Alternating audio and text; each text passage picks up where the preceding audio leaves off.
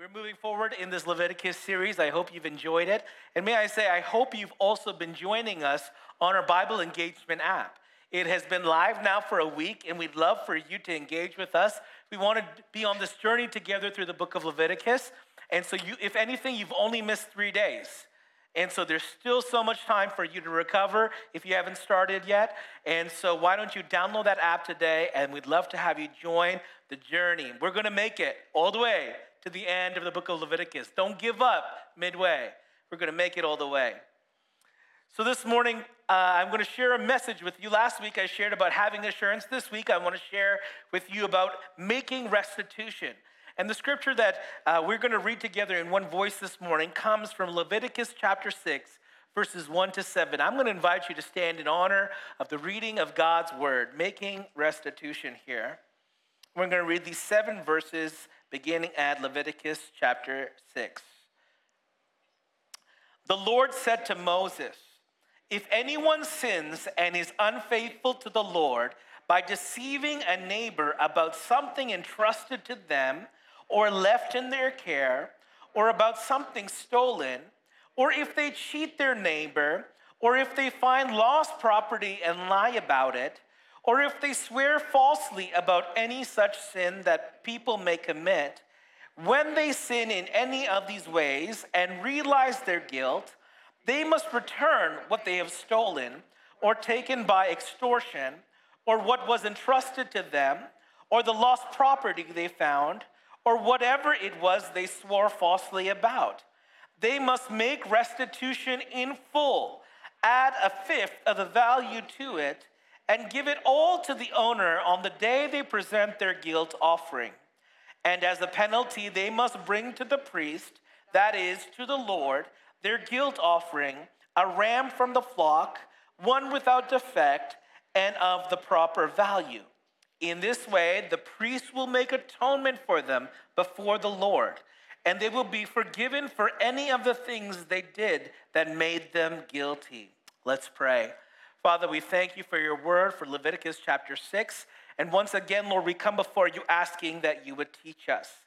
Leviticus is a heavy book, Lord, filled with lots of laws and many details. But God, I believe that even though the law is fulfilled in Jesus Christ, there are still life principles for us to learn in this book. It is not something we should avoid. It's not something we should neglect. We should study the scripture diligently and look, Lord, for things that we can apply to our lives today. So, Father, I pray that you give us understanding. Help us to be able to look deep into our hearts. Oh, God, this morning I believe you want to do heart surgery in this place. You want to look to the deepest places of us. You want to unearth some things that might not be so comfortable. And yet with your Holy Spirit, you're going to allow us to process these things together. So, Father, I pray that you'd lead us and guide us in the scripture, in the preaching of your word. I look to you for help and for strength to do this with boldness, God, to preach the word unashamedly, Lord, to your people. And so, Father, we believe in the whole body of scripture. We believe in the whole counsel of God's word. It is to speak to us today. And so, Father, would you add your blessing to the word as it's preached? In Jesus' name we pray. And we all said, amen. You may be seated. In 2019, Kylie and I, my wife, we purchased some flights for a vacation. And like many of you, never, ever did we realize that our travel plans would be interrupted by this global pandemic. All the call centers were refusing to take calls as many people were trying to cancel their flights or reschedule their flights. After multiple calls and hours on the phone waiting, you know that sound or that song they play and you have to sit there and wait? Being transferred from department to department, I finally reached an airline agent who could process my refund. And then to our surprise, this airline told us that they were not processing refunds at this time, but only providing vouchers with flight credit. Okay, we were disappointed because we knew that the reality was that we would not be able to travel anytime soon internationally. But we received our flight vouchers, and then all of a sudden we noticed something. We noticed that we were given more money than we had spent. A bonus of 20% or 1/5 of the value was added to make restitution for the money that was already withdrawn and deposited from my credit card to their account for their unwillingness to refund the money back to me. And while this was not ideal, I would have loved to receive that money back, and then I could have done otherwise. I did feel that I was given fair compensation for the inconvenience. 20%, not bad. And with this additional 20%, whenever we would go to rebook, we would be able to upgrade for better seats, more comfort, maybe checked baggage, all those kinds of perks.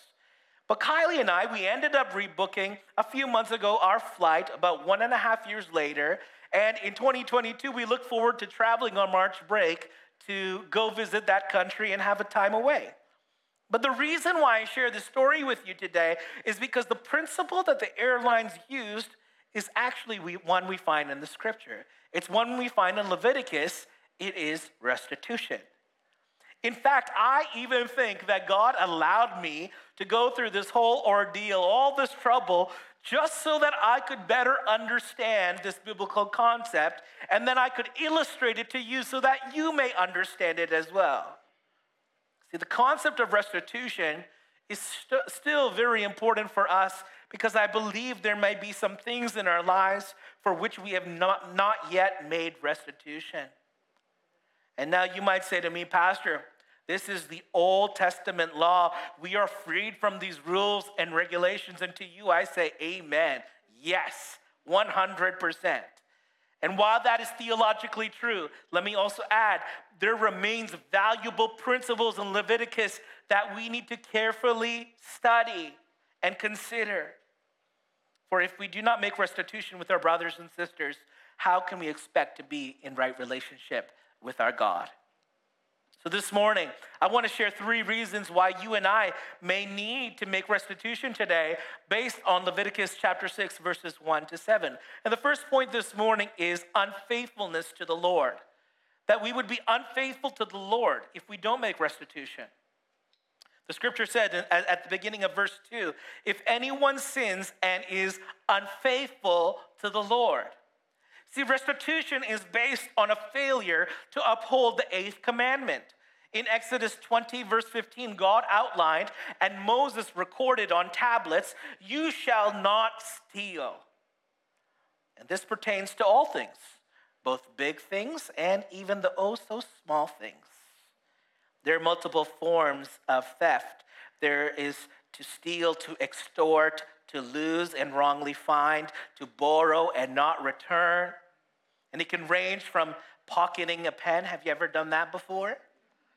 Or taking money from a purse. I remember as a little boy taking pennies from my mom's purse so that I could make one of those fillers of 50 cents. Oh yeah, I confess, Mom, you're probably watching. We don't use pennies anymore, but hey. Maybe it's money laundering. Maybe even tax evasion. There's all sorts of things that we could do with money. And not only is theft a criminal offense, it is a criminal offense, but it's a spiritual offense. Theft is not just a criminal, it's not a petty little thing. It's nothing of insignificance. It's something of significance to God. It's a spiritual offense. Now let's get personal for a moment. As if theft took place between 2 people, you might think you might have hurt a person or a group of people, but you need to know today that you have first and foremost offended the Lord your God. King David, he gives us insight into this when in Psalm 51 verse 4, he penned these words, against you only have I sinned and done what is evil in your sight. So you are right in your verdict and justified when you judge. Against you and you only. Did you hear that? This is not David's denial of having done wrong towards Uriah or Bathsheba. It is his realization of how his relationship with God was impacted by his murder and his adultery. We have foolishly convinced ourselves that we can wrong others and yet still be in right relationship with God. It doesn't work that way. See, restitution is focused on satisfaction. According to Gordon J. Wenham, an Old Testament commentator, he says this, the reparation offering draws attention to the fact that sin has both a social and a spiritual dimension. It not only affects our relationship with our neighbor, it affects our Creator. It influences our relationship vertically with God as well as horizontally with our fellow man. So we cannot ignore the fact that there are practical dimensions to our forgiveness. It doesn't just happen in our heart. It must flow out of our heart and become tangible. We cannot just ask God, just forgive me, God, for stealing. Our confession must lead us to action. So what do we do when we feel the conviction of the Holy Spirit? And let me just say that the conviction of the Holy Spirit is a very good thing. It's not something to be avoided. What do we do when the Holy Spirit convicts us and reveals those things and makes us uncomfortable about our sin and we realize our guilt and our shame? We need to go to the person that we've wronged. And then how do we make restitution if the person we wronged has passed away? Well, Numbers 5, verse 8 addressed this case for us, and there is still something that can be done in this scenario. And the scripture says, but if that person has no close relative to whom restitution can be made for the wrong, the restitution belongs to the Lord and must be given to the priest along with the ram with which atonement is made for the wrongdoer.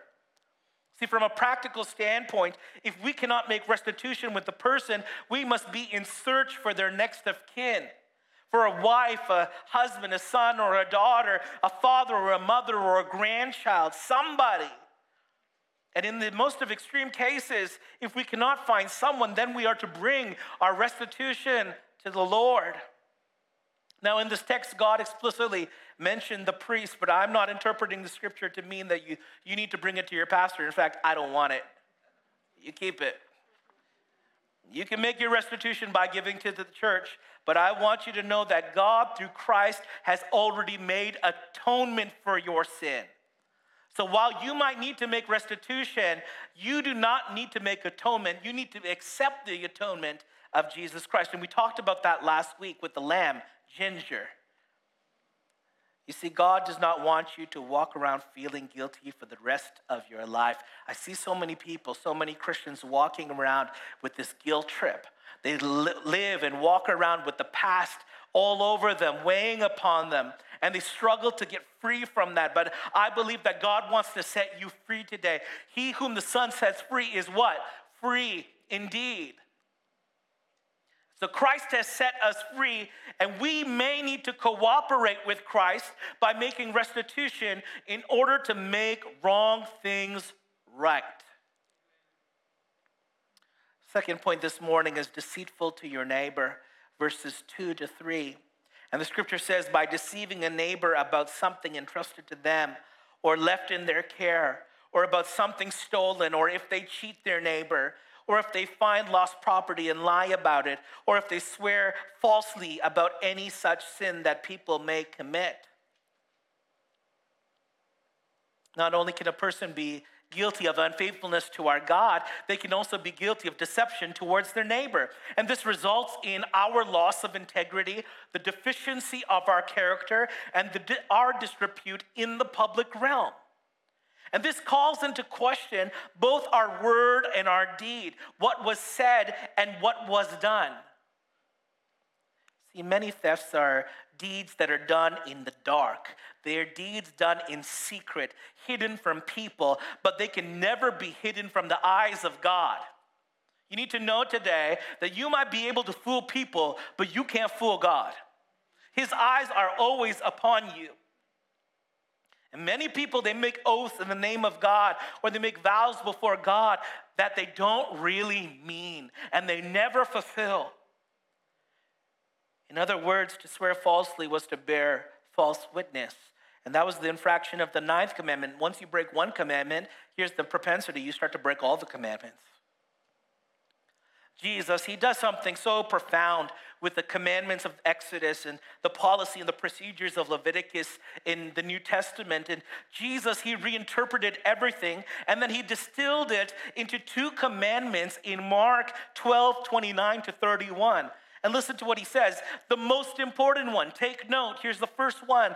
Love the Lord your God with all your heart, with all your soul, and with all your mind. And get ready for this one, with all your strength. No biceps here. And the second is this. Love your neighbor as yourself. Now we hear love your neighbor. That's good.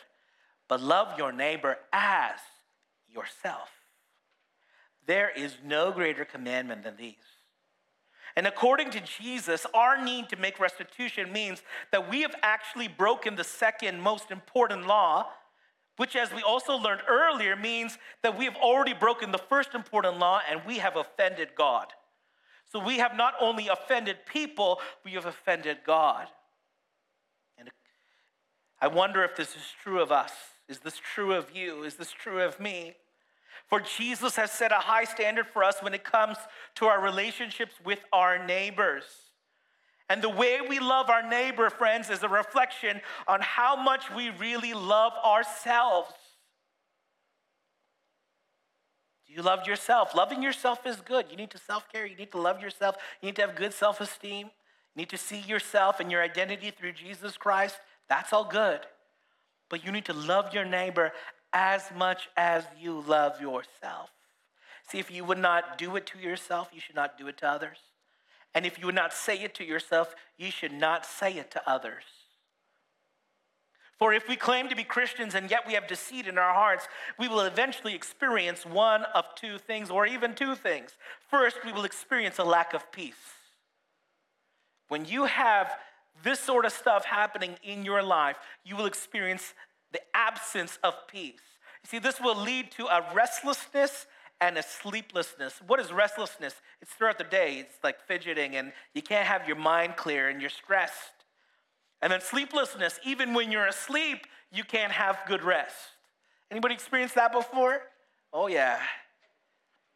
In fact, it can lead us to feeling the total absence of God.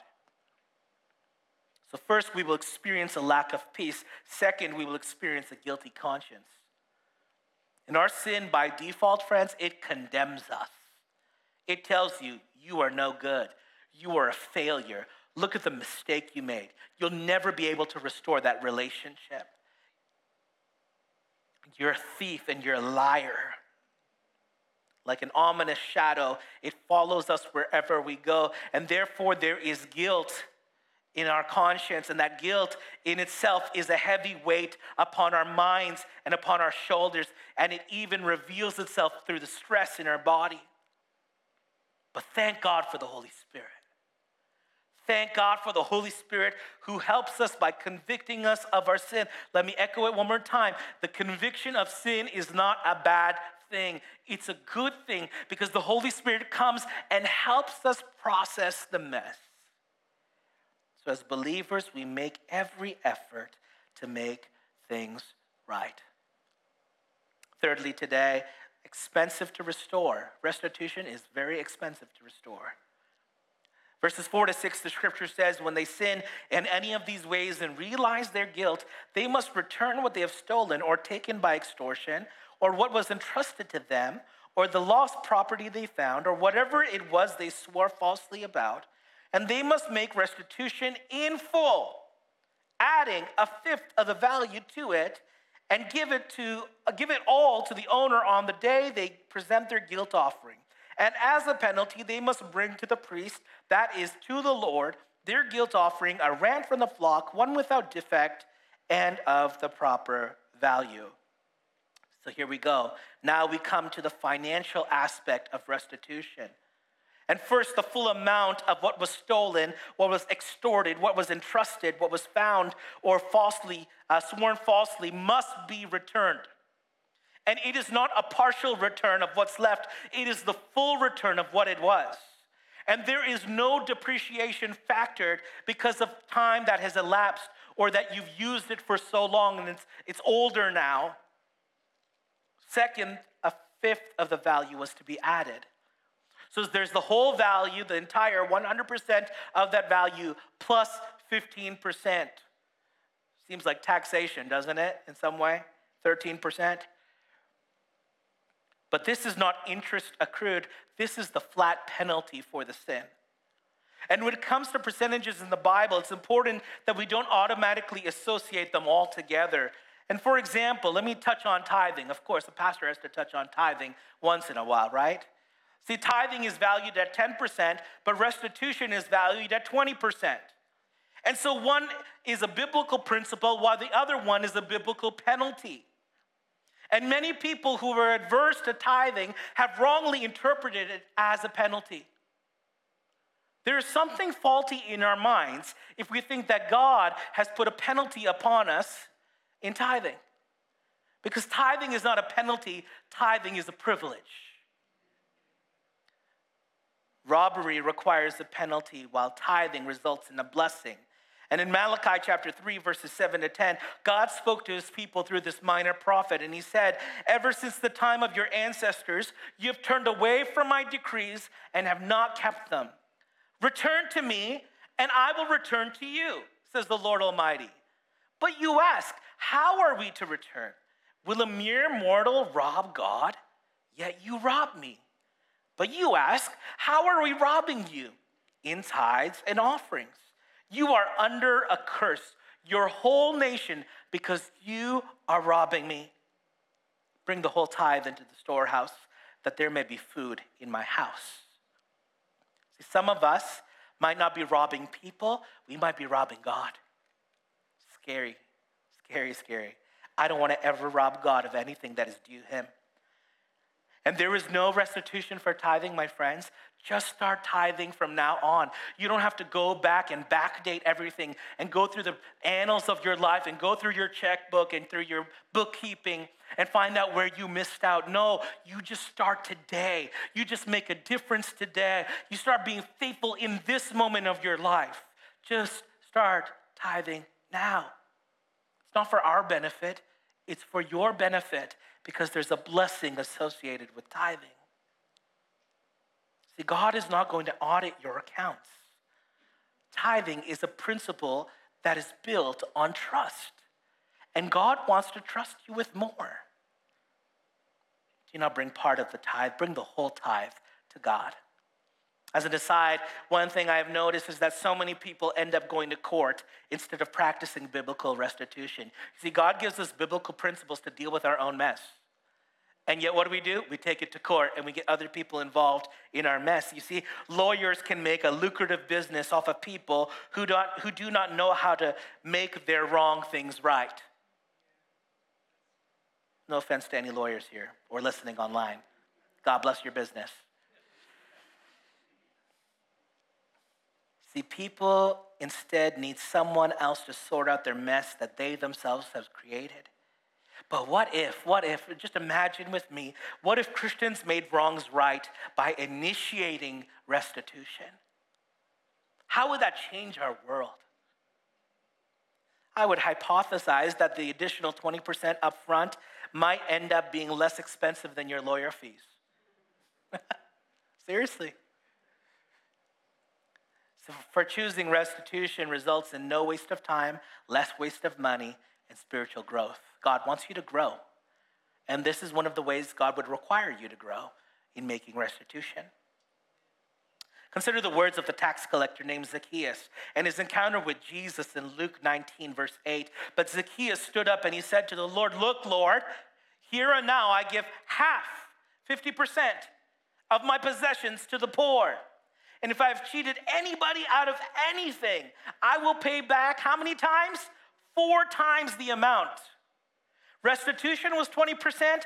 Zacchaeus promised Jesus that he would make restitution to those he had cheated at 400%. That's expensive stuff. Might even make him bankrupt. But what changed in Zacchaeus' heart? Friends, one glimpse of Jesus made Zacchaeus understand that people matter way more than money. Let that get into your heart today. People matter way more than money, things of this world. This was a sign of his genuine repentance. This is why Jesus said of him in verse 9, Jesus said to him, "Today salvation has come to this house, to this tax collector's house, to this liar and cheater's house, because this man too is a son of Abraham." And here's the thing, God doesn't really need your money. He doesn't really need your money. It's not like he's depositing it in his account. Money does, however, say a lot about your heart. So he established financial principles to reveal the true condition of your heart. So some people are living in a cyclical pattern. They make things right only to reoffend again and again. And this might be related to a habitual sin in your life, but the only way to break free from this is not to pay the full cost or to pay restitution, but to obey what the Apostle Paul instructed the church in Rome to do in Romans 12, verse 1. "Therefore, I urge you, brothers and sisters, in view of God's mercy, to offer your bodies as a living sacrifice, holy and pleasing to God. This is your true and proper worship." You see, the most expensive thing that you can ever give God is actually your entire self. God doesn't want just part of you. God wants all of you. As we conclude this morning, as the worship team comes, I think restitution sounds like a wonderful idea if you're the recipient, but a difficult idea if you're the debtor. Now would just be a great time for any of us to receive some unexpected money for something that was stolen or taken from us, the original price plus just a little bit more on top. It'd just be so perfect, wouldn't it? Think about all the things you could do with that money. Only if I had a little money in a rich man's world, right? ABBA. Okay, no ABBA fans, cool. See, like most concepts in Leviticus, restitution foreshadowed something. It foreshadowed the restoration that the Messiah would bring. There are many angles from which we can view the sacrificial death of Jesus beyond being substitutionary. We saw that with the sheep last week, where I gave my sin and I imparted that sin to that animal, and that sin would pay the price. That's what Jesus was doing for us. Substitutionary atonement. But some of them are also transactional with a figurative financial nuance. And here it is. He paid the ransom. That means the barter price for our release from the grips of sin. He expiated, which means he canceled our record of wrongdoing. He reconciled, or he balanced the weighing scales for our relationship with God. See, Jesus did all that was required for us to be saved and so much more. And if this is what Jesus did for you, friends, what will you do for him and what will you do for others? I believe that God is calling us to make our wrongs right today. Let's pray.